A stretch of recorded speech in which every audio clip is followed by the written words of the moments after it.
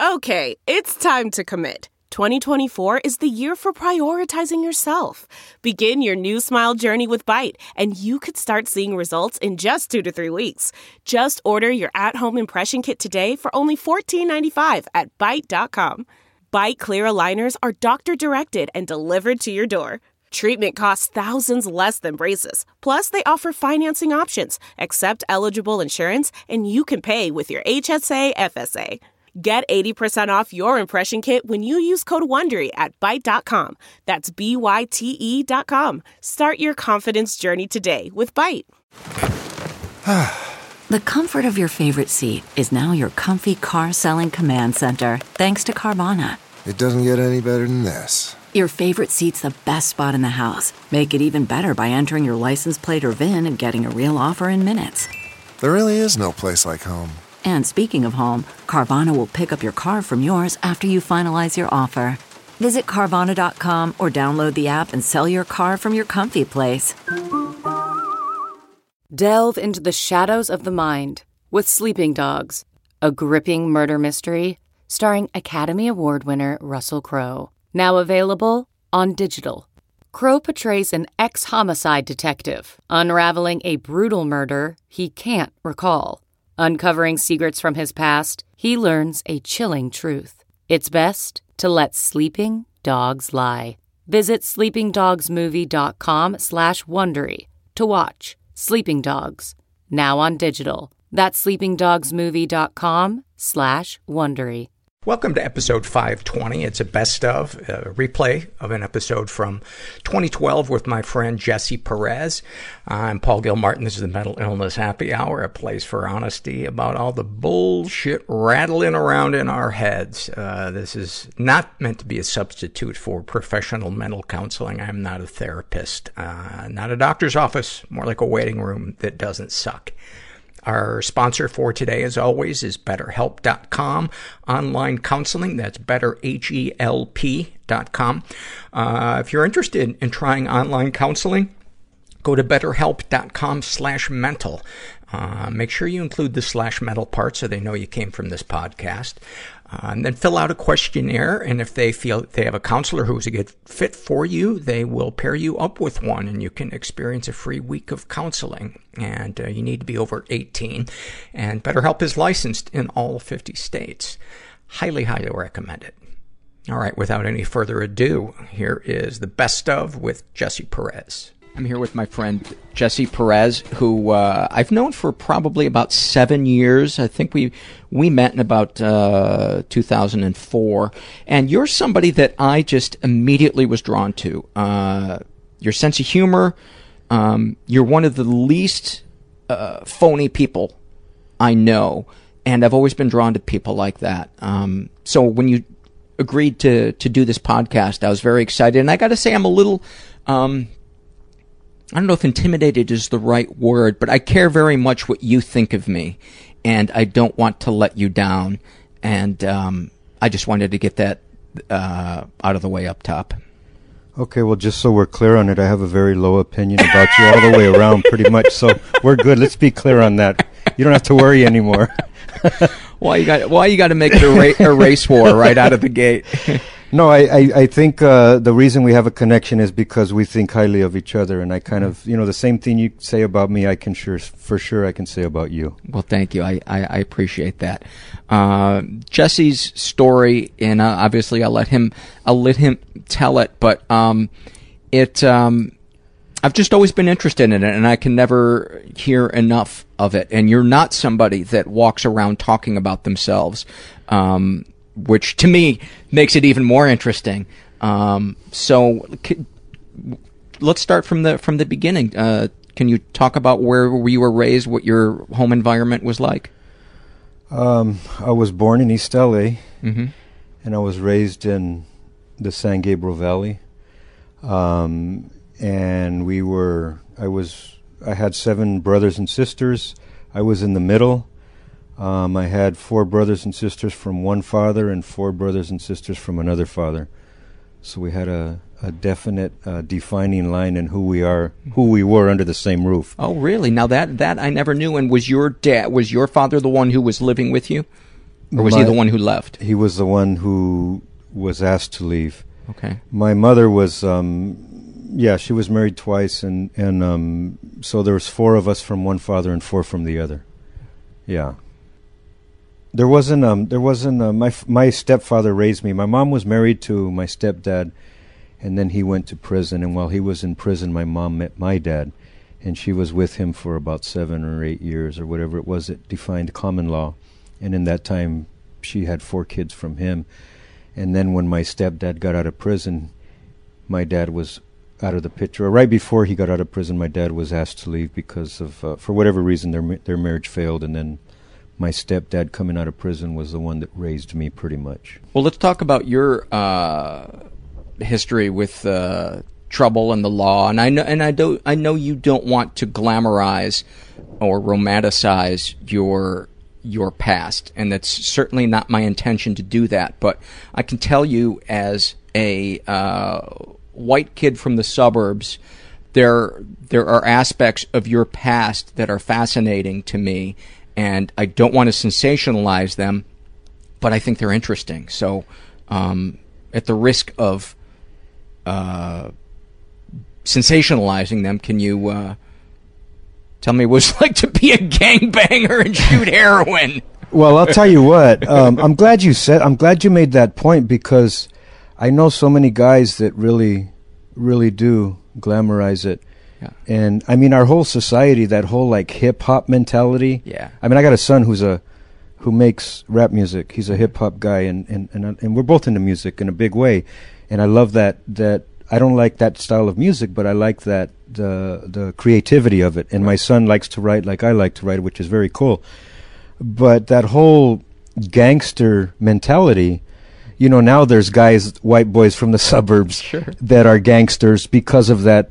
They listen to the music and they get caught up in it, and then you throw alcohol and drugs in the mix, and everybody's Al Capone now, you know, or whatever. Yeah. And so for me, you know, I don't glamorize it or think that see it as a lot of fun, because I've seen the other side of it. Mm-hmm. I've been around guys that are real gangsters, and I never was, but I knew guys that were, and so I see the other side of it, and it's not always a party. Yeah. It's not a poolside party getting loaded, you know? Now, when you say you weren't a gangster, are you being sarcastic? Not at all. I mean, you know, well, here's the deal. I think, and that's the point that I'm making, is that a lot of people believe if they dress a certain way and they listen to certain music and they talk a certain talk, and, you know, that they are that person that The Godfather was about.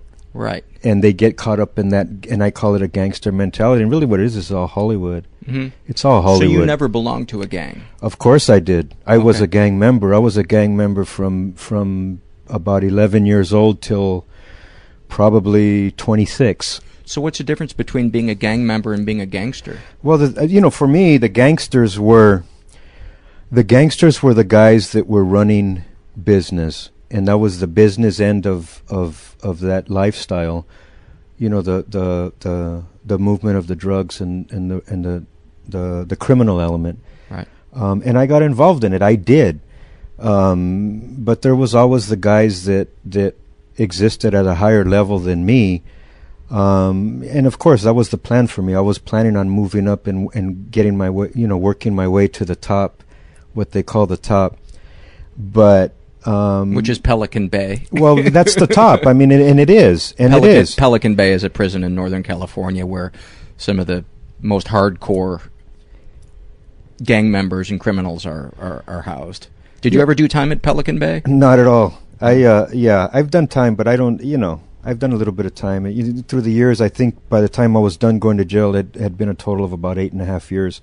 And it was at different places that, well, didn't you turn 18 in Folsom? No, not at all.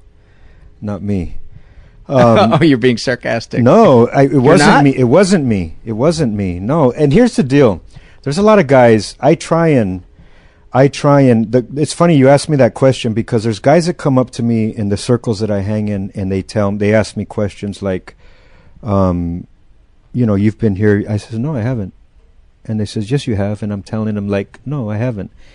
And they have this idea that they know where I've been more than I know where I've been. Well, for some reason, I could have sworn I heard you say that you turned 18 in prison. Did you turn 18 in prison? No, I was busted, but I wasn't in prison when I turned 18, but I was in jail. Oh, okay. So there's a difference. I mean, and that's why a lot of guys, they tell me that they know where I've been, and they don't. They get pieces of my story, and they come up to this conclusion of who they think I am, and they're more concerned about my time than I am.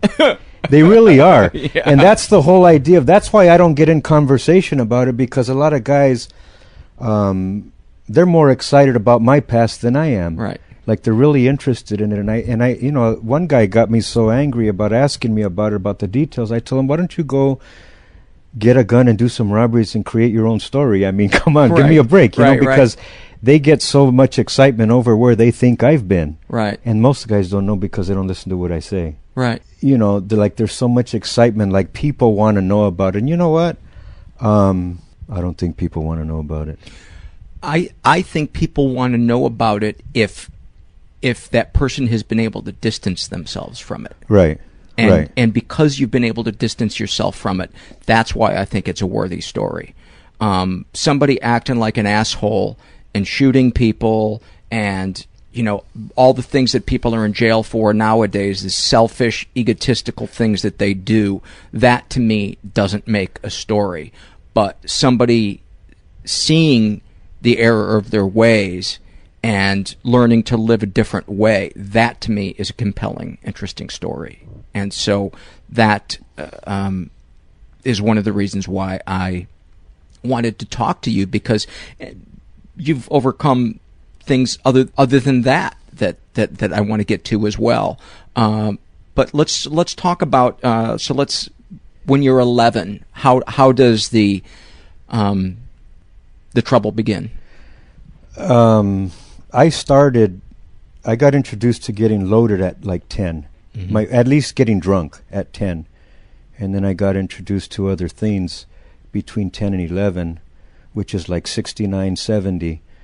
And I got introduced to other things, the weed, and I think back then we were even sniffing paint, and people were sniffing glue. I never sniffed glue, but sniffing paint, weed, reds, whites. And this is at a young age, and I'm an experiment. Had tried it a couple of times, and it wasn't a big deal. Reds and whites, is that like second alls and two and alls? Right, okay. or downers and uppers. Yeah. So, and what was going on at home was Mom was struggling to keep us fed. There was 8 of us, and so I had a lot of free time, and I had a lot of time on my own. And at my house, my brother was a leader in the neighborhood. And so a lot of the guys that were older than me used to come to the house, and I would pick up on what was going on with them. I had an uncle living with us who just recently passed away, and he was kind of schooling me. When you say that your brother was a leader in the neighborhood, you mean that in a gang? Yes. Okay. Yes. Right. He was the guy that I followed. I mean, sure. How much older was he than you? Maybe 3 years. Okay. Yeah, he's about 54 right now, 54, 55. And he set the bar for me. He was a respected guy, and did girls like him? And yeah, I think so. Okay. I think so. But what was it? Was it his power and the fact that people listened to him and gave him respect that kind of? It wasn't his so much what he said. It was the things he did. And I knew that's where we got our respect. That's where we got our recognition in the neighborhood, was the things we were willing to do. Like what was the things that he did or was willing to do? He was kind of one of the guys. He was a fighter, mm-hmm. and he went up, and he was the kind of guy that would want to go up against numerous guys. And he was a fighter, and that's what he was, and he was a good fighter. And that was kind of the shadow that I walked in. I kind of hung on to his reputation as a kid. But, that turned around to bite me in the ass, because eventually... I could ride on his coattails for a little while, and then eventually I had to do my own work. And the thing in the neighborhood was about everybody trying to out crazy each other. Yeah. You know, a compliment was how crazy you were and the things you were willing to do. Yeah. And for me, I tried to learn, you know, because I started getting arrested at a young age, and I'd go to juvenile hall or the camps or whatever. Now, how old were you when you were arrested for the first time? The very first time I was, I think, 9. No. Yeah, I was either 9 or 10.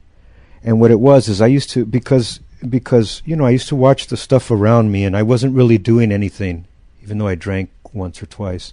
I used to carry this buck knife for show. Mm-hmm. And one day we were down at the school down the street from our house, and some kid came and tried to take my bike from me, or threatened to take it. Mm-hmm. And so, you know, and of course I told him, no way, you know, and I pulled out my buck knife Mm-hmm. that I used to stone. I had it like razor sharp. Yeah. And I carried it for looks, of course. And, you know, and when I pulled it out, he went and grabbed it, reached to grab it. And when he grabbed it, I just pulled it real quick. And, you know, I cut his fingers down to the bone or whatever. I cut his fingers up pretty bad. Yeah. And that scared me. And I jumped on my bike, and me and my partner, and we raced to my house. He went home, and I went inside, and I was so scared. And then I heard the knock on the door. And I already knew who it was, and I look out the curtain. It's the cops, and it's the kid I cut and 2 other kids, the witnesses. Yeah. And so I opened the door like I'm gonna play dumb, right? I'm like 10 years old, and I'm thinking I'm gonna go toe to toe with this cop and challenge, you know, our intellect here or whatever, you know. And so I open the door. He starts reading me my rights. Really? And the other kids are like, "That's him, that's him." And my mom, you know, in the middle of him reading me my rights, my mom, being on the other side of the door somewhere, caught wind of, you know, heard it, and walked up and like, what the hell's going on here?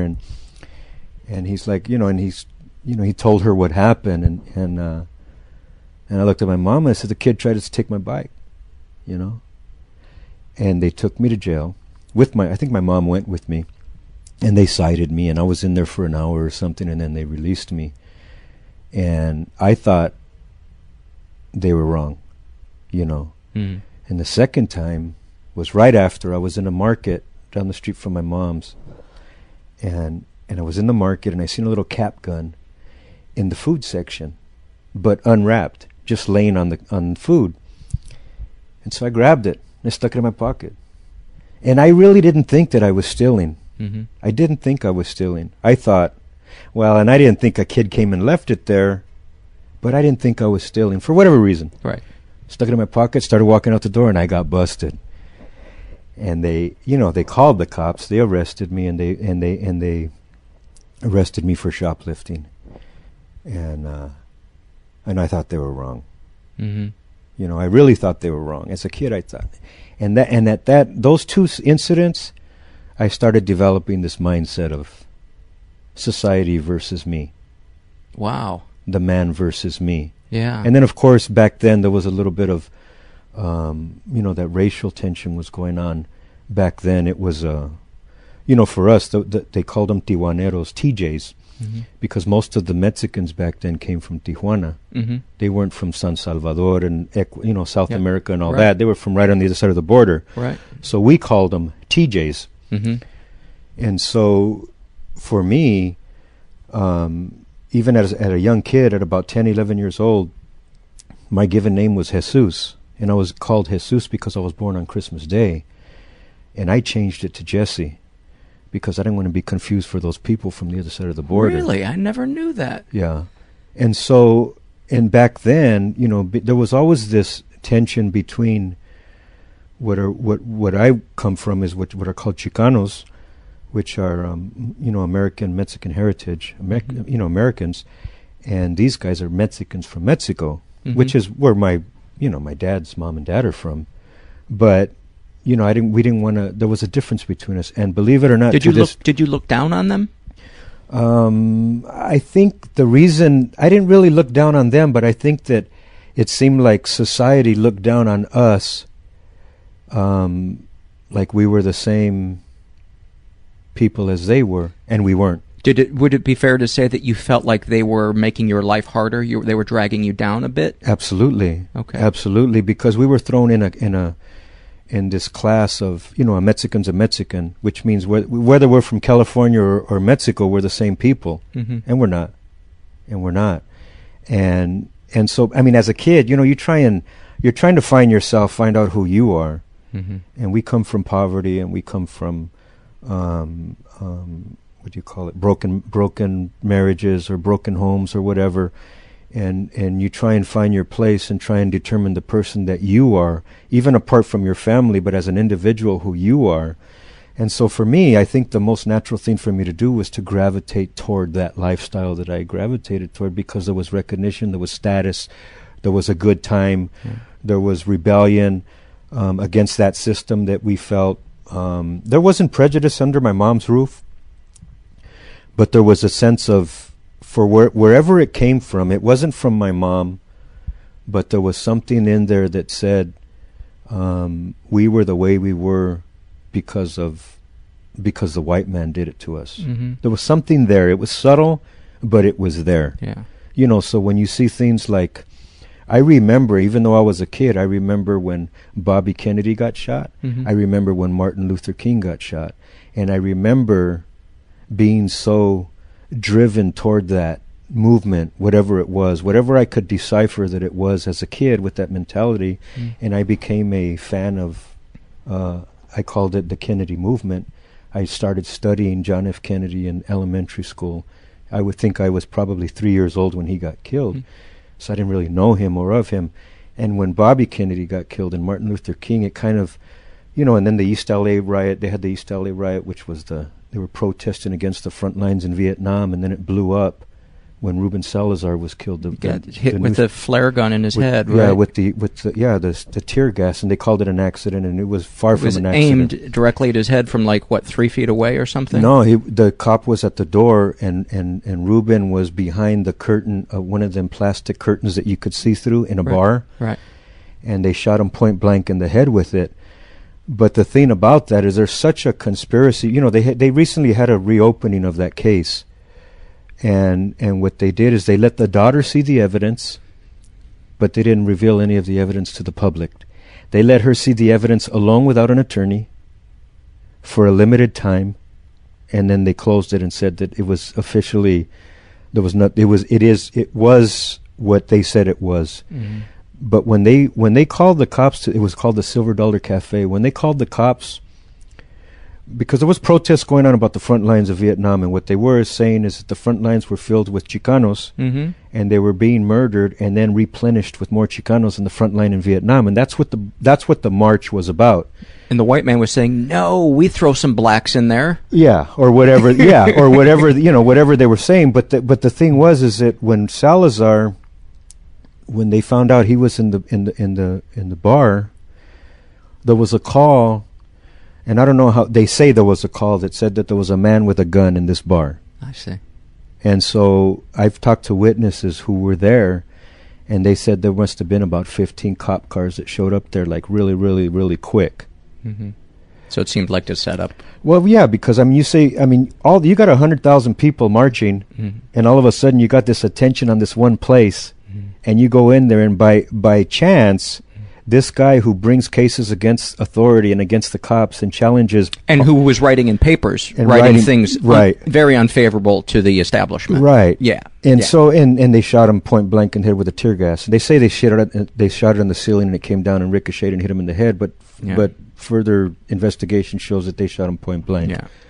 So yeah, he know... So things like that contributed to that idea that it's us versus them. Yeah, but you got to understand too that everything. The only reason I share these stories is these are the excuses that I had. Right. Okay, these are part of that foundation that I built for myself because I was drawn to that way of thinking by choice because I had 7 siblings and not all of us lived the same way. Right. 2 of my sisters or maybe one of my sisters and one of my brothers and a little bit of the other brother. We didn't all join a gang.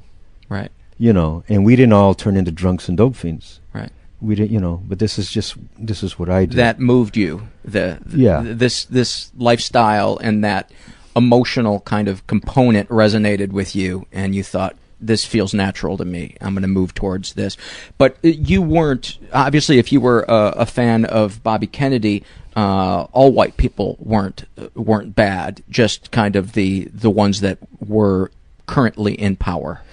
Yeah, and it wasn't even like I said, under my mom's roof. It wasn't talked about like, my mom definitely wasn't a racist, or my stepdad, but there was just something. There was like that hum or that tone. Mm-hmm. Maybe it was the news, maybe it was the paper, the media, the way they would blow things up. And as a kid, you're kind of putting these pieces together and creating your own reality, mm-hmm. because I'm not going to my mom and asking her to clear things up for me. Right. I'm not going to ask her to, like today, I go to my kids and we have open dialogue. I mean, but I never went to my mom and said, explain this to me. Right. Plus, I think sometimes there doesn't have to be the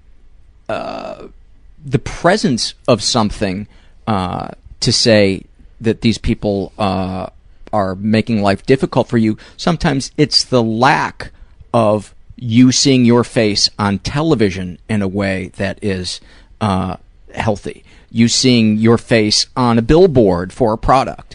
You not seeing yourself become a part of the fabric of society. I would think that in and of itself would be enough to say, hey, we're not sitting at the table. Yeah, for sure. And think of that. That's 1969, 1970, 1971. Today, when I watch the news, it's, and me and my mom kind of share this kind of same. I see the news and not to sound racist, but this is going to sound racist, but I see the news and then I see these guys that are pedophiles or rapists or these guys, and when I hear the surname and I think, and I hear it and I get ashamed.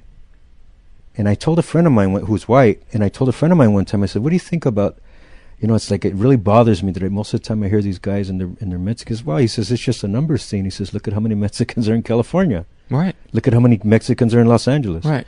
I mean, that's kind of the way it's gonna come out. It's gonna sound like there's more of them getting arrested because there's more of them in the area. Right. That's just kind of the way it's gonna. I mean, if we're in Kentucky or wherever, and you're not gonna hear. Right. Gonzalez and Garcia, and you're not gonna hear it like you hear it out here. And then that kind of gave me a little bit of. And I think yeah, because I don't think I've lived here in Los Angeles for 16 years, 17 years, and when that thought has never occurred to me that there most of the pedophiles or rapists are Hispanic. See, and that's where my ear tunes to when I hear it. It's like this morning I heard another the news. I listen to the news every day, or I read it on the internet, and this woman. She tried to drown her kids. Mm-hmm. 2 kids. One of them died, one of them's dying, or one of them's really bad. Mm-hmm. And I think she was black, I think. And, and I didn't think, but I think to myself, what is it that would drive a person to do that? And right now, it's really, really, really something I'm really sensitive to, only because we're coming to a mark with me and my girlfriend on the murder of her grandbaby. Mm-hmm. Friday's going to be 6 months. And 6 months is when the DA is going to determine whether or not they're going to pick up the case and bring some charges against somebody. Mm-hmm. So for me, there's a lot of, what do you call them? A lot of times I feel a little bit more about stories that I hear, right, because of something else I got going on with my own personal life or something in my past. Yeah. Tell the listener briefly, if you can, what the situation is with that, unless you'd rather not talk about that. Let's see. Maybe it's too complicated to talk about, but when you say the murder of my grandbaby, it's not something that I want to gloss over. I feel like as an interviewer I would be I don't feel that it's central necessary to the part of your story that I want to hear, but as an interviewer, I'm kind of torn because I don't want to be like, yeah, dead baby. Anyway. Yeah. Yeah, for sure. Well, here's the deal. Malachi was 17 months old, and he was my girlfriend's son's son. And for about 2 months before he died, we hadn't seen the baby. But I had about as much time as my girlfriend did with the baby, so I became like a grandfather to the baby, and and treated him that way. And while he was under his mother's care, it was what do you call it? Blunt force trauma to the head. Mm-hmm. They call it shaking baby syndrome. And then somebody hit him in the back of the head, and we didn't see it because he was when we went to the hospital, he was already brain dead, and we were there with him for 3 days, and they kept him alive for 3 days because he was a donator, his body organs. And to this day, they haven't put handcuffs on anybody. They have 6 suspects, and so far the coroner determined that it was somebody. They said somebody took liberty with a baby for about 12 hours, which means either they were throwing him on the floor on carpet or on a headboard. They were doing injury to him with some thought behind it because they were making sure that the injuries weren't showing, and that's what they did. And so, Friday's going to be. We're kind of working on Plan B right now to see what we're going to do if the DA doesn't put any handcuffs on anybody or decides they're not going to pick it up. And I got to say, this is the 48th episode I've done of this show, and I don't think anything has made me more sad than hearing that somebody deliberately throwing a baby around. It's one of those things that I don't talk about. Yeah. It's because it's too big for me. It's too painful. It just is. It's just, and I get to levels of rage and anger and because of the person that I am today, there's a lot of rediscovering of who I am through this whole episode because, you want to try and, for me, because of who I am today and the life that I live, I try and live my life according to what I think God's will is in my life. I go to prayer every day. I do meditation. I do these things to stay connected to my God, to keep me grounded, because my reaction to this thing is like yours and anybody else's, except that it's home for me, and it's family to me. And so it's really hard. It's really hard. When I think of what, and maybe this sounds like a bunch of horseshit, and me just rationalizing, but the person that does something like that to the baby, the easiest thing in the world is to say that person's not a human being, they're et cetera. I look at whoever would do something like that, and I think, A, that person has to know what they're doing is wrong. So obviously something inside them, a darkness and anger, is so compelling and so overwhelming to them that they can't stop themselves. And I feel, sympathy is not the right word, but like when I see stuff about a serial killer, I think those people, a part of them knows what they're doing is wrong and wants to stop, and they can't. And I feel a certain empathy with somebody, because I know what it's like to feel overwhelmed by feelings and want to pick up a drink or drugs or cut somebody down or do something. And I think these people, they've got that times 1,000, and then they're walking around thinking to themselves, you're a fucking baby killer, or you're a pedophile, or you're a serial killer. And I think that what a fucking prison that must be.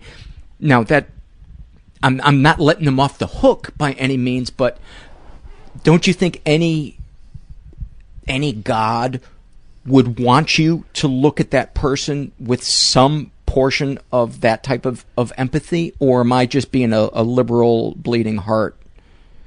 You are being a liberal bleeding heart, but and I think that person should certainly go to jail or maybe be subject to the death penalty. But there was a guy, I was at a retreat one year, and this I think he was a Jesuit priest, said, and he shared a story about a retreat he put on, and he's telling us what he told that group, and what he told them was that God forgave Hitler for what he did to the Jews. Mm-hmm. That was simply how I'm gonna paraphrase. I'm gonna make it as small as possible.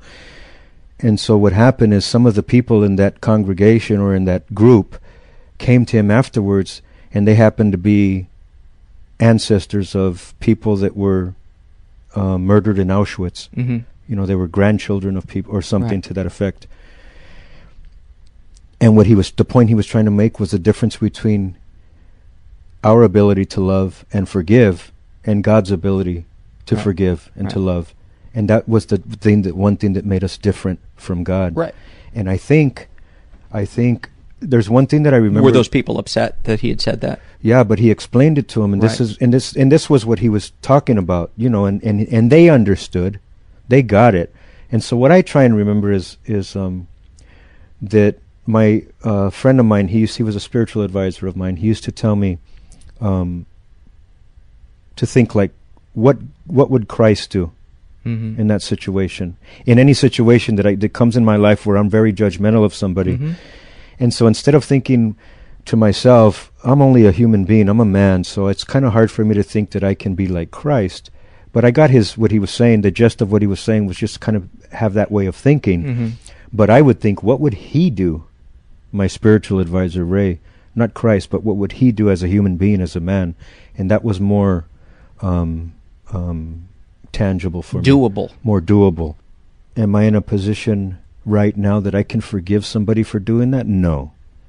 Am I capable one day of doing that? Maybe. Maybe. Right now? No. Not at all. Am I expected to? I don't think so. Well, let's lighten things up and talk about prison and gang shootings and heroin addiction. Yeah, I'll tell you. My jail time was really, really little. It was very, very. It was very uneventful. It was very boring. You said a total of 8 years. That's not little. It is in the bigger scheme of things. It is. You used to you like to call it. I went on a vacation. That's how Yeah. you will always. Yeah. Jesse always refers to it. This one time I was on vacation. Well, you know, the thing is that you know, I call them timeouts now, but the timeouts were very necessary, because if I didn't have the timeouts I had, I might have ended up dead. Yeah. Really, because what I would do is I would go to jail and you know, whether it was for a few months or a couple of years or whatever it was. What was it usually behind? Like robberies or? I did some time for robbery, but mostly most of them were robberies, actually, and the other stuff. Was it to feed your drug habit or to earn money for the gang? I never went to earn money for nobody but me. Oh, really? Yeah. I mean, I did business with guys, and we had business to do for the neighborhood. But you know, you come to find out real quick, they call it one thing and it's something else. I mean, really, you come to find out that the loyalty is not loyalty at all. Well, yeah, you're dealing with criminals. Everybody, yeah. I mean, Really, but he's taken more than his cut. No, but see, the thing is you kind of get this idea in the beginning when I first got into it, and because there are guys, and I know them today that are still alive that I trusted with my life, and I trusted everything that they told me, and for the most part I was right. But then there was these other guys that sat in our circle that were working both sides of the fence, and we didn't know till, you know, somebody end up dead or somebody end up in prison or whatever it was. I mean, you just don't know who you're sitting in the circle with. And I got out of it at 25, 26 years old. You know, I stopped drinking at 24, but, you know, for a couple of years I was still kind of in the business a little bit. But I got out of it, and, you know, the guys that I was sitting in circles with, they were killing each other. Mm-hmm. You know, they'd sit there one day shaking each other's hands and looking at them in the eye and, you know, telling them they love each other and all that, however they said it, that expression of, you know, you're my brother and all that stuff, and next thing you know that, you know, somebody's dead and the guy that was shaking his hand was involved in that decision and all that bullshit, you know. So, you know, that's where I come from. I mean, you know, and so for me, at what age did you realize there really isn't nobility in this? It's every man for himself, and these guys are the rats often that they say that they despise. I was probably a couple of years before I got out of it. You know, it's one thing to know it, but then to make the move. Yeah, how hard is that? You know, a lot of people believe that maybe the societal attitude is that, you know, you're in a gang and you're in a gang for life, and they get that whole dramatic spin on it. I'm kind of respected for the changes I've made, for the people that knew me, the ones that were real friends, you know, because they knew who I was, and to see who I am today.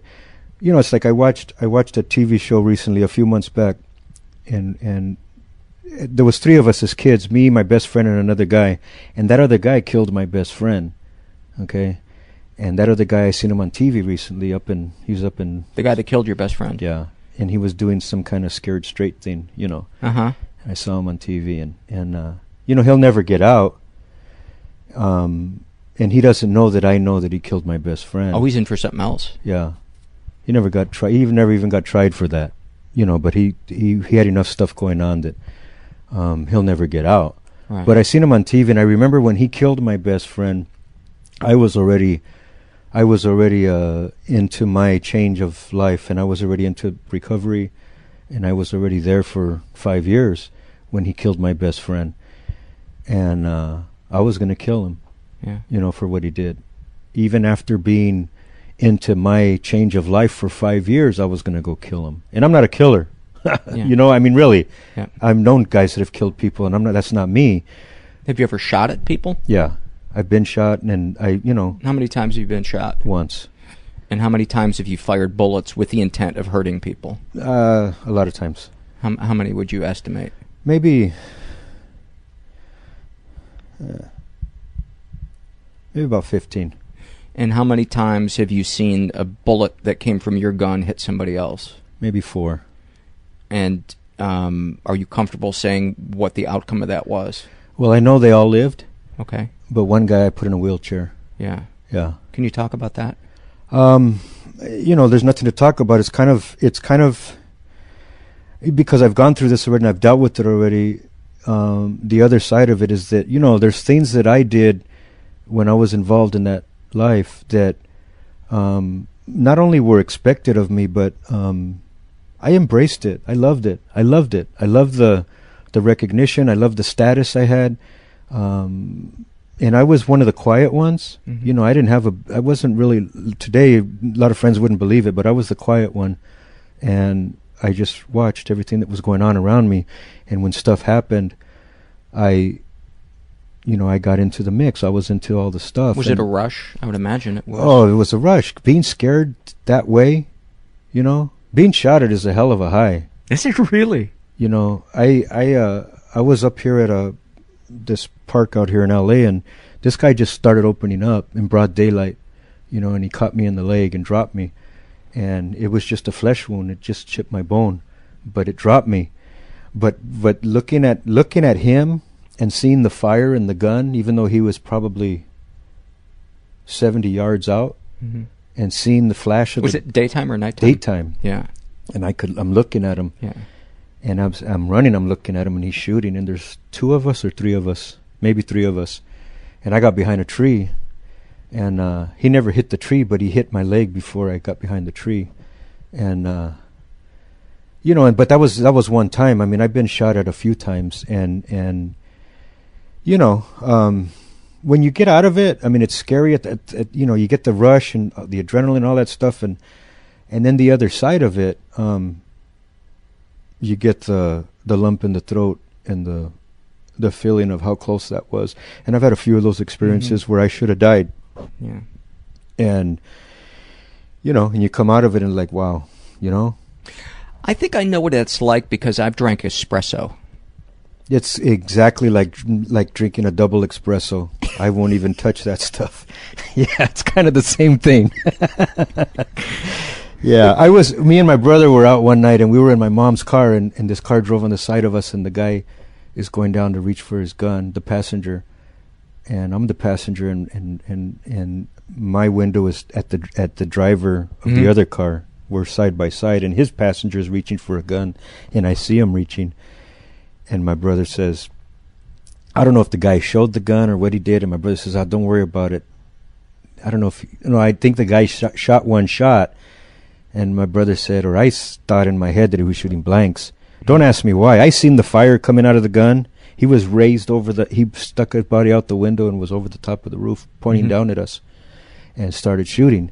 and I seen the fire coming out of the gun, and for whatever reason, my head told me it was blanks. Don't ask me why. Because I'm real smart, right? How old were you at this point? Then I was probably about 20 or something Yeah. like that. And we had just bought a box of beer bottles. We're drinking. And so I started grabbing the beer bottles and throwing at him as he's shooting. He's shooting, I'm throwing beer bottles at him.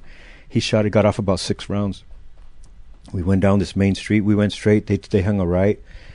And then we went home, and it was like, we went and bought more beer and finished our night, went home. And the next day, I used that car, my mom's car, a little Toyota, a little box. And I went to the store, and I happened to stop at the park. I seen a guy I knew, and I stopped. We had a couple of beers. And as we're standing there drinking the beer, he says, "Who shot at you?" And I looked, and I hadn't said nothing yet. And I looked, and how did he know? Yeah. And I looked, and there's a big old hole in the door, and it looked like a .45. It went through one door and halfway into the other one on the back of the car.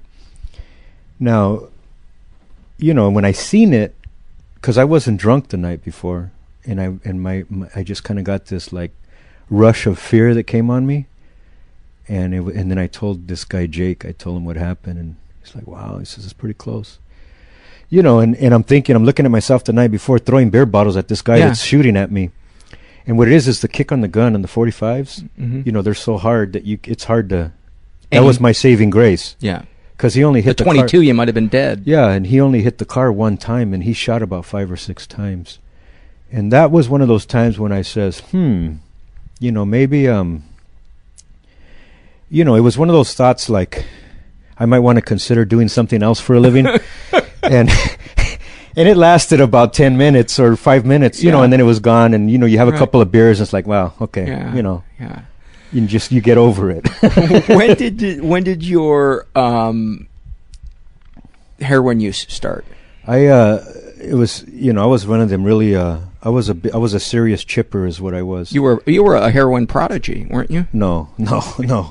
I the first time I used heroin, I didn't get loaded on heroin until after I used it maybe 6 times. And the first time I used it, I went and bought a spoon, and I went to this guy's house in the neighborhood, and because I trusted dope fiends like you're supposed to, and I handed him the balloon, and he went and got his and went to the restroom, and then came and gave me mine, and all that good stuff.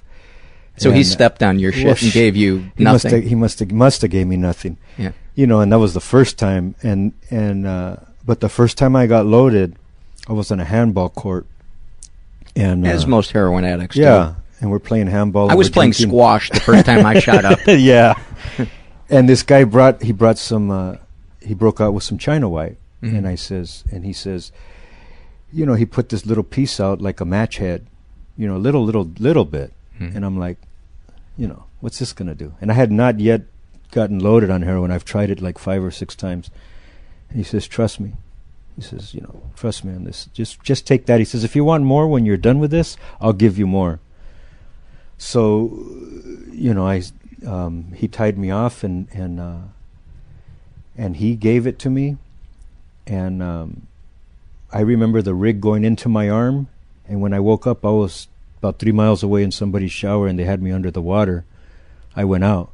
Really? I was out, and they said they thought they were going to lose me and all that good stuff, and my first response, and I'll never forget it, was, I got to get some more of that. I got to get some more of that. And here's a deal that makes me different from other people. Yeah. Is, not that I deal with terminal uniqueness, but there was this, I remember a fair, I was just reminded of it. I went to a carnival or something when I was a kid, maybe 1969, and they had this thing where they show the freaks, right? And they said, this is what heroin does to babies. And I couldn't tell you if it had a third eye or if it had 2 heads. I don't remember. But what I do remember is my response in my head thinking, if drugs did that to that woman that gave birth to that baby, I want to try those drugs. If those drugs were that powerful, I want to try those drugs. Right. And that may have made me a little, I thought about it through the years because I was 10 years. That's not something normal people think. Yeah. And I'm thinking, man, that's got to be some good shit, man. That's got to be some really, really good stuff. Yeah. When you came out of your nod or whatever you want to call it, that first time you did the China White and you almost died, was there a feeling of euphoria when you awoke? Was the high still on?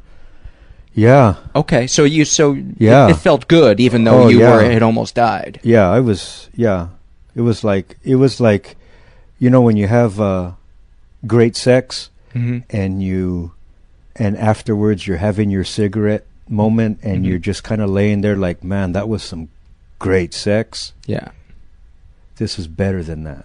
Wow. And you just kind of walk with that afterglow. Mm-hmm.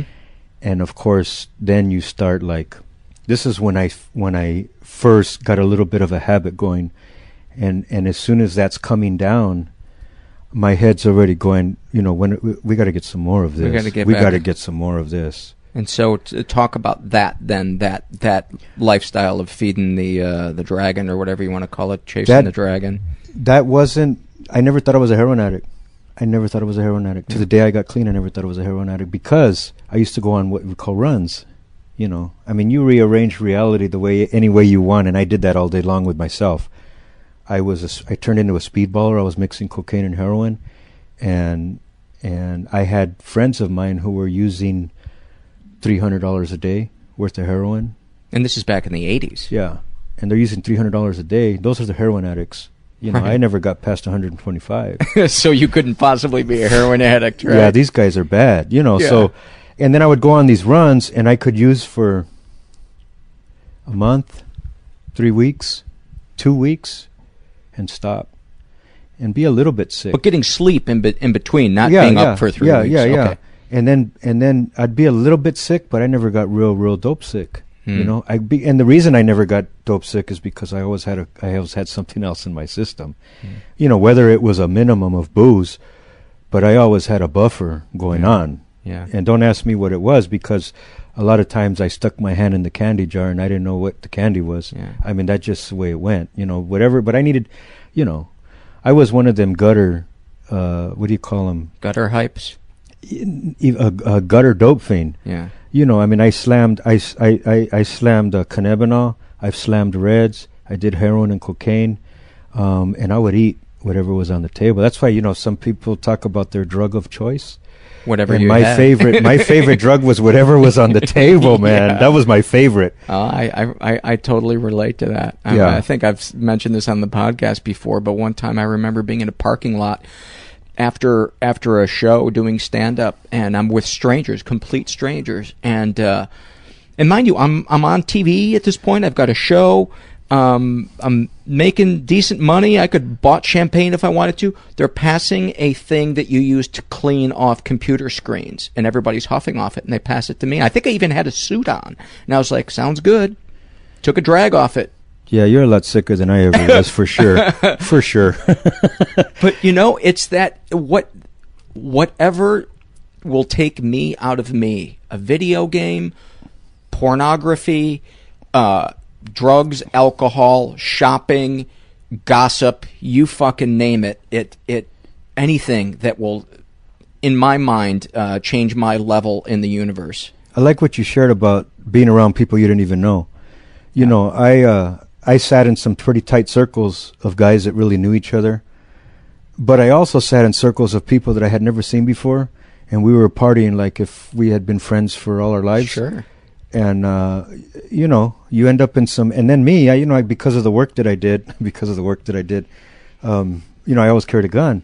So, something would always happen, and I'd be racing away from somebody's house, or racing away with a cracked head or something, something always, you think a lot of times, I would think, and this turned into self-judgment, I would think, because I didn't know what an alcoholic was, and I didn't know, and I really didn't think, I thought I liked drugs, but I didn't think I was a drug addict. I wasn't, real bad. So what you do is you think, well, if I'm not any of those things, and I never even wanted to consider them because I wasn't no dummy. I thought if I ever called myself an alcoholic or an addict, somebody might ask me to stop. So I was never going to go there. I didn't spend time thinking about it. But what I did do instead, I was more willing to say that I was stupid.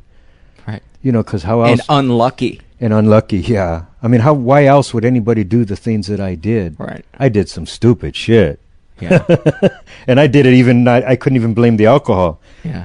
When you're when you're loaded as much as I was, or drunk for so long, and you do all this dumb stuff, because you're not loaded one day or drinking that day, the stupid continues. It just continues. The bad decisions, the bad choices, just the bad moves, just all the way around. It's just bad. Yeah.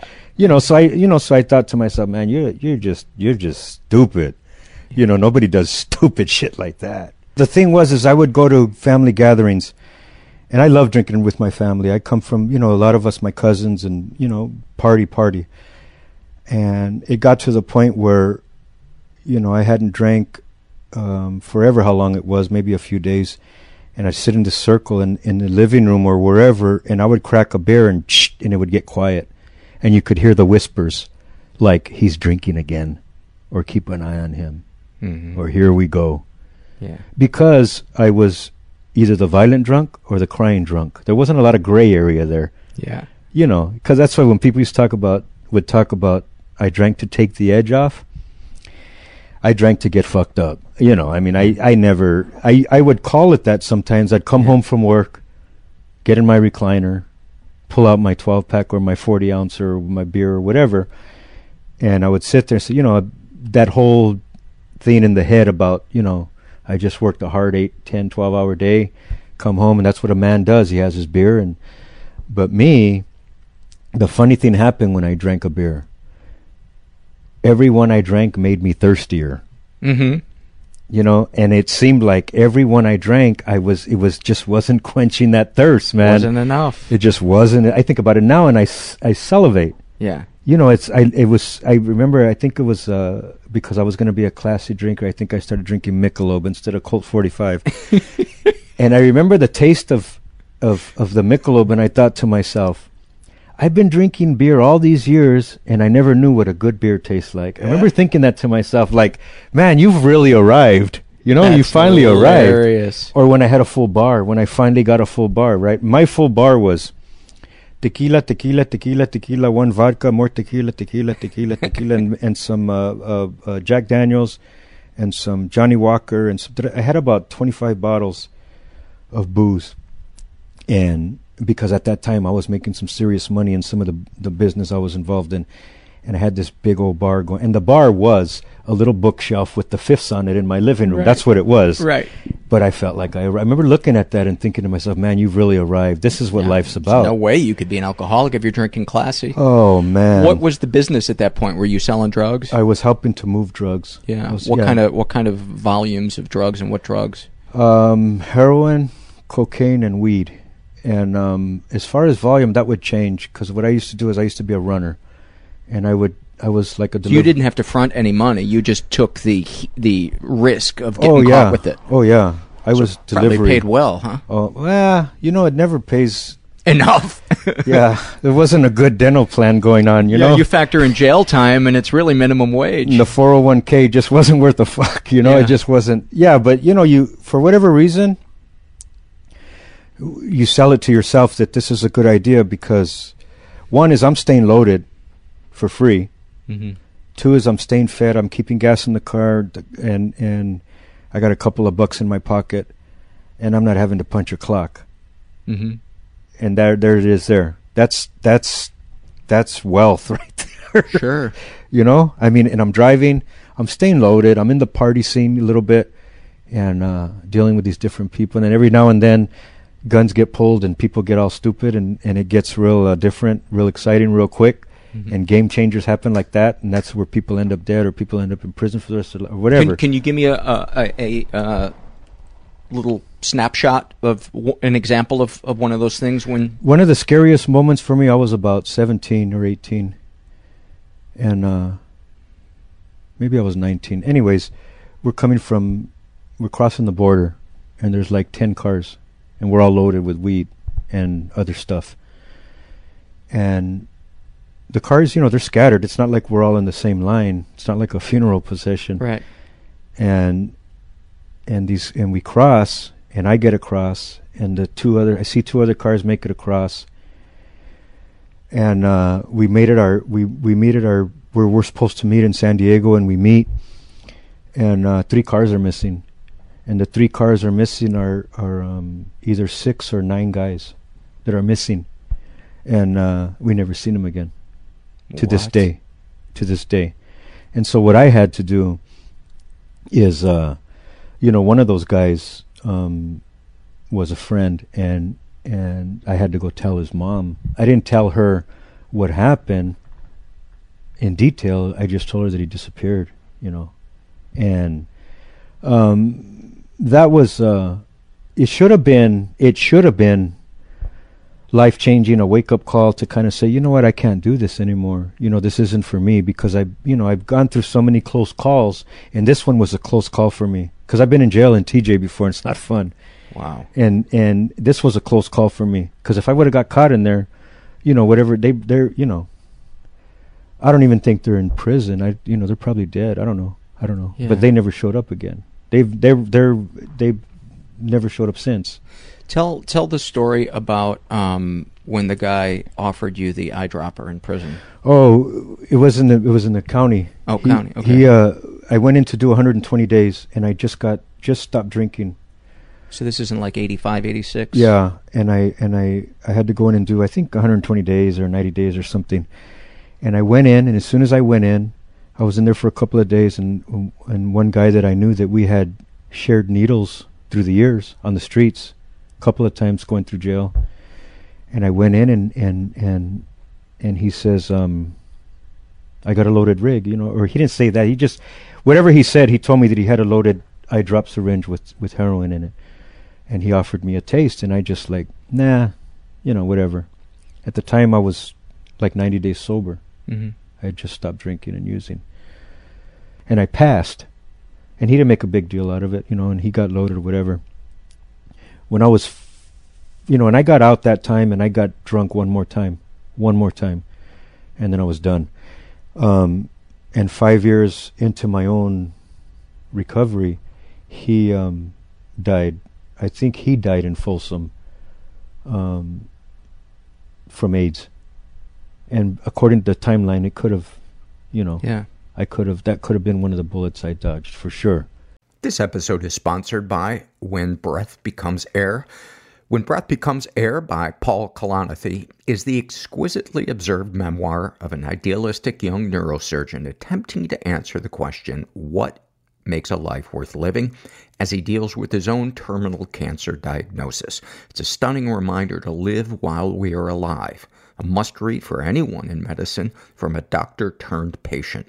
For healthcare workers, expand your view on patient care and the fragile beauty of our mortal lives through Kalanithi's unforgettable words. Some of the questions Kalanithi wrestles with in this book include, what makes life worth living in the face of death? What do you do when the future flattens out into a perpetual present? When the future is no longer a ladder towards your goals in life? What does it mean to have a child, to nurture a new life as another fades away? When Breath Becomes Air is a #1 New York Times bestseller, Pulitzer Prize finalist, and named one of the best books of the year by the New York Times Book Review, People, NPR, The Washington Post, Slate, and more. When Breath Becomes Air is available wherever books are sold. Learn more at prh.com/breath.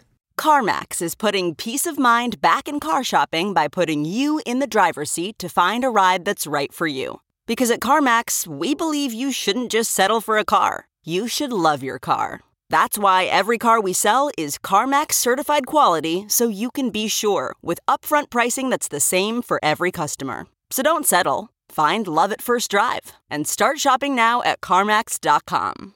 CarMax, the way car buying should be. In 2007, I'm going to fast forward now. In 2007, you and I had known each other for a couple of years, and you kept losing weight. Huh. And you kept getting more and more pale. And we kept saying, Jesse, are you sure you're okay? Are you sure you're okay?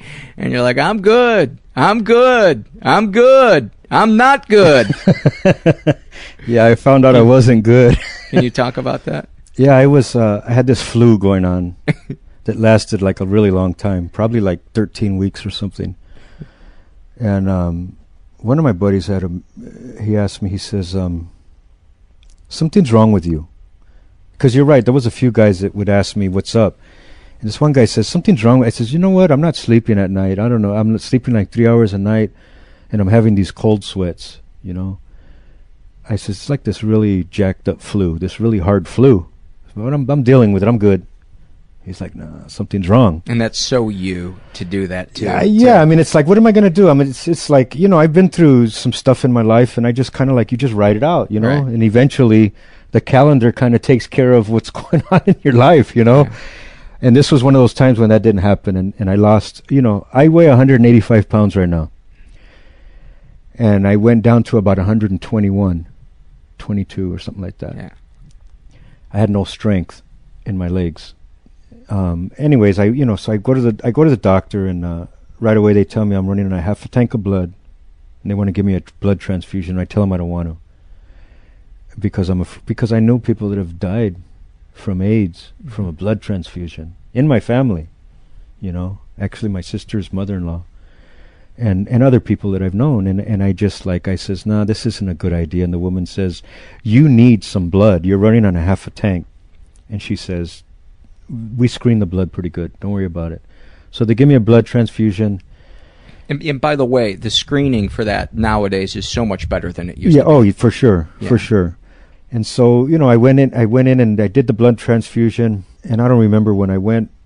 They let me out 7 days later. They gave me my vitamins, whatever I needed, and I felt better, and I came home, and I went back for another visit, and I did a blood test, and they told me I had cancer, and I was stage 3, and I had Hodgkin's lymphoma.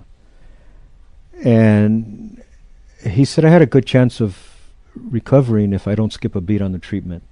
And then right after they found the cancer, they found the Hep C, and I had both of them. And so I says, okay. And when he told me that, I thought, that explains a lot, for one thing. And Hep C is hepatitis C. Right.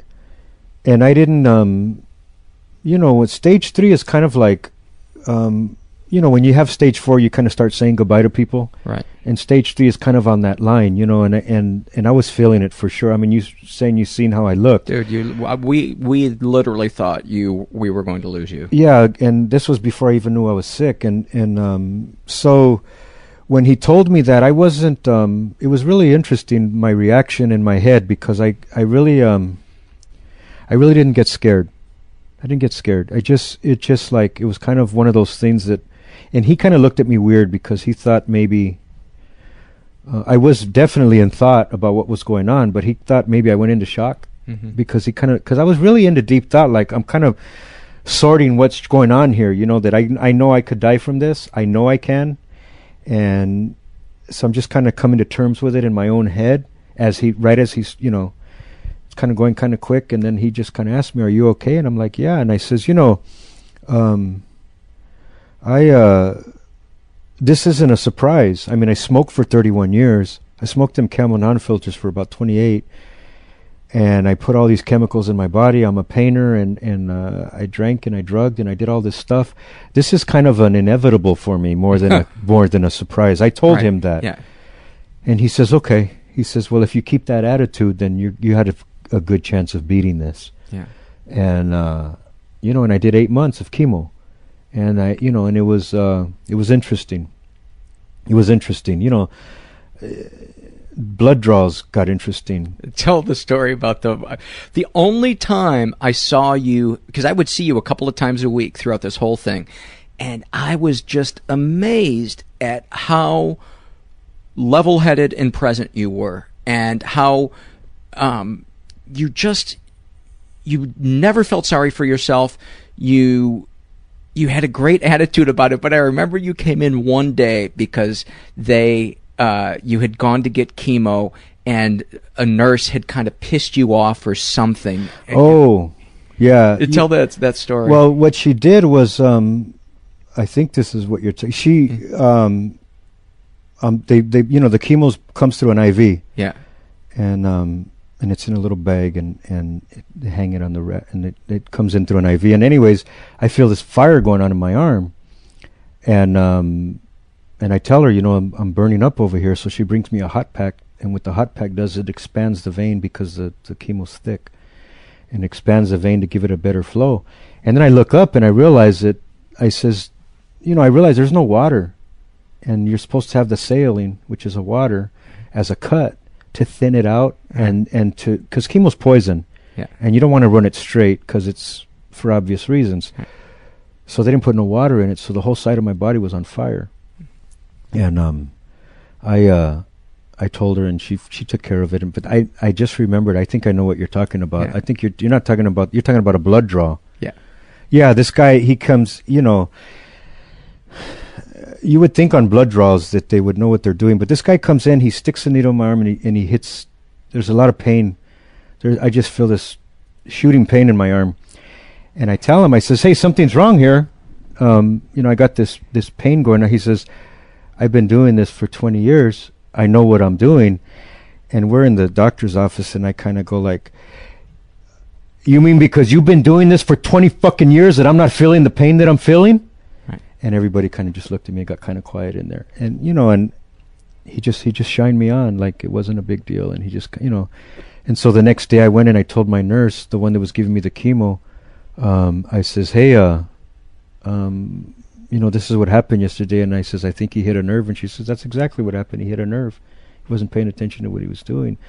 And that was one of those times when I really considered smacking somebody that was treating me. My doctor, he came in one day and started talking to me, and I told him, I says, "You got to show a little bit more concern here, because I'm all in here. I want to beat this.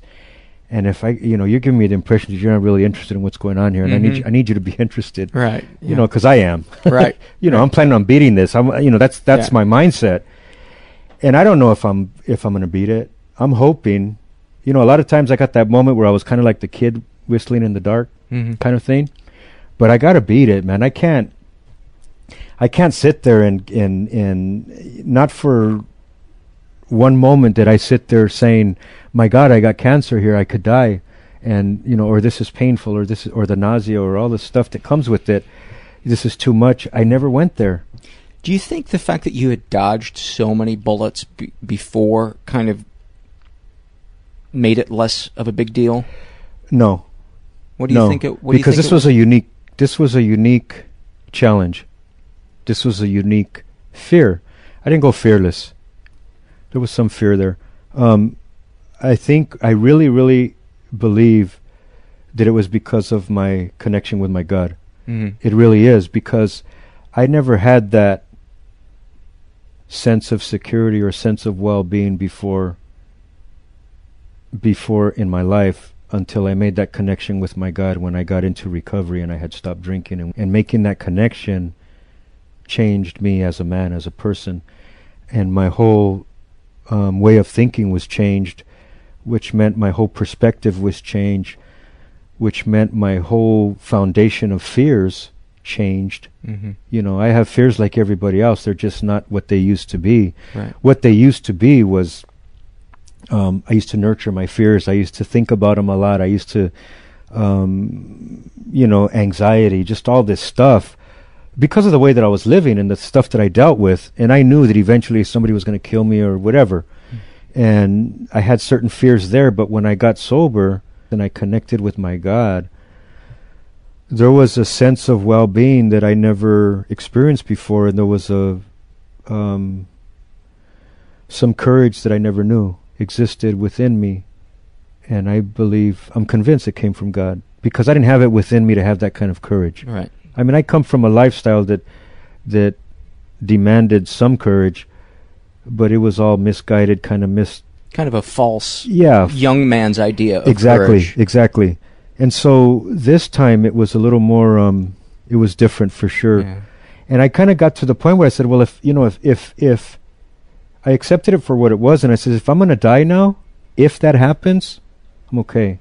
Yeah. I'm really okay, because of what I've been given. And I sense that in you, and that is one of the things that kind of cemented my idea of you as somebody that I admire and that I appreciate as a friend, because you had the ultimate test to walk the walk, and to walk with poise, and to be patient, and to, I remember saying to you, you're a couple of months into this cancer thing. you mention it. You wouldn't even mention it as cancer. You would say, yeah, I'm going through some health issues. And I would always say, I would be stopping people on the street and telling them that I had cancer. You know, I remember sitting with my mom and telling her the day I got cancer, you know, because when the day when they told me I had to go to my mom's and tell her what was up. And I remember sitting there and telling her, and I told her, I says, it's all over my chest and my stomach and my groin, and I'm stage 3. And she started shaking and crying, you know. And, you know, she got pretty shook up, and I thought about it, and I thought, I guess I'm supposed to be scared with her. I remember having that feeling like, I guess I'm supposed to be scared here. And I'm not. You know, I'm not. I mean, I'm feeling very inconvenienced. You know, fucking cancer, come on, I'm busy. You know, I mean, that's kind of it was kind of like, and I said, okay. It seemed like the people around me were a lot more affected than I was. Even my brother was going to finance, he wanted to send me somewhere on the Gerson program, I think. Some guy claimed to have the cure for cancer. Mm-hmm. I think my brother was going to put up about 10 or 15 grand to have this process done. And he even had a family meeting, and he convinced my siblings to get behind him on this, and I was getting phone calls, you know, from siblings that were crying asking me to do this. Mm-hmm. And I really resented my brother for that. You know, not because he was, you know, because this was out of love for sure. Yeah. And my brother Joe he's a great guy. You know, and he's in my corner for sure. And I know he's doing this out of love. Yeah. But the fact is because he believes in it, he figures it's the gospel truth. Right. So he sells everybody else on it, and they have this family meeting, and I hear everybody telling me that I should do this. I should do it. I'm listening to everybody. It might have been. Now I know what it's like to be an intervention, right? Right. And so at the end, I think either my mom or my older sister asked, maybe we should ask Jesse what he thinks. You know, I was, I get to say something, you know, and I made a decision. I says, I've decided that I'm going to do chemo. You know, that's my decision. But I had to go to my spiritual advisor to ask him. Yeah. You know, I go, man, this, you know, I got my brother doing this thing, and you know, and I know he's sold on it, but I'm, you know, and Ray told me, he says, it's your body and it's your life. What do you want to do? And the story. And that was really what it was. Yeah. And of course, you know, he reminded me, which I already knew. He says, you know, everybody's coming from love and fear. Mm-hmm. I said, yeah, I know. And so I had to go say, hey, you know, I'm doing chemo. That's what I'm going to do. And that's what I did. I did it for 8 months, and it worked. Yeah. It knocked out the cancer and knocked out the hepatitis. And in March, this coming March, will already be 3 years that I've been in the all clear. Wow. Well, I'm so grateful that I got to have extra time with you, and I think a lot of people feel that same way. And I want to thank you for your honesty. And I was going to do a fear off, but we're running a little long already, and there's so much good stuff that I feel like we got enough. Is there anything you want to add before? Yeah. Do I get paid in check or cash? And do I get paid today? Because I gotta do some stuff. Yeah, you're saying you're waiting on a check. No. Yeah. You know what? This is cool. I like the people that are in my life today, and the ones that do stuff like this, and the different guys, because I'm trying to, you know, I'm doing a lot of writing now, and I'm kind of trying to make that transition of being a writer for a living, and I surround myself with people today that impress me on a regular basis of who they are, and you're one of those guys. Well, I appreciate that. That means a lot to me, coming from a no nonsense person like you. It really does. It really is what makes my life good, and has improved the quality of my life. And I got a life I could have never imagined because of the people in it. Yeah, for sure. Yeah, and you're going through some stuff right now. You're going through some I wouldn't say unemployment, but underemployment, and you always come out the other side. And I got to believe that there is a correlation between acting as if you believe you're going to come out the other side and getting out the other side. I've never not had a roof over my head.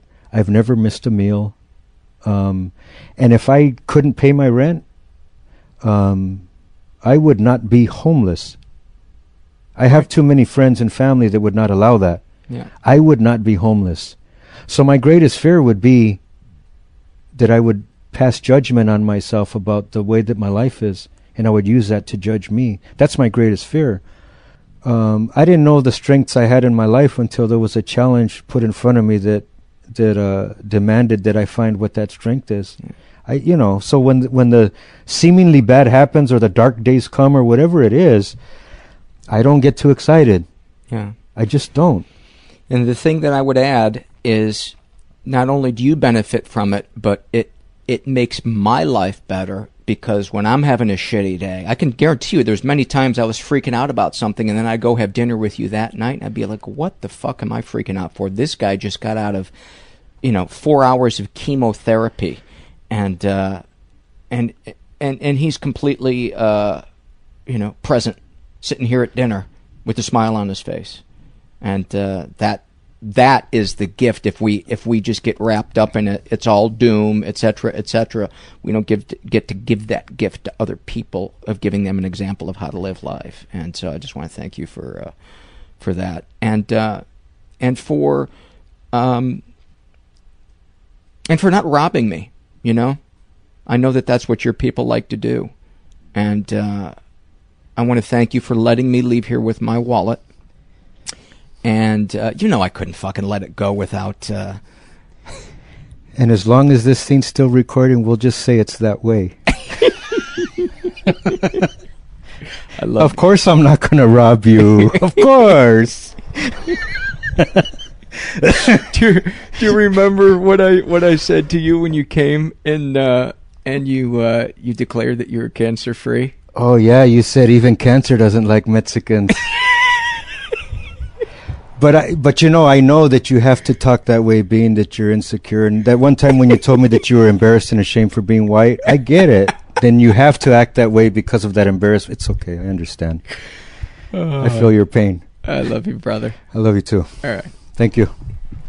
Many thanks to Jesse. And if you want to contact him, I'm going to put a link to his Facebook page on our website. That website is mentalpod.com. Before I take it out with a listener email, want to thank a couple people that helped make the show possible. My wife Carla for always giving me great feedback. Steve Grieve, who designs and runs the website.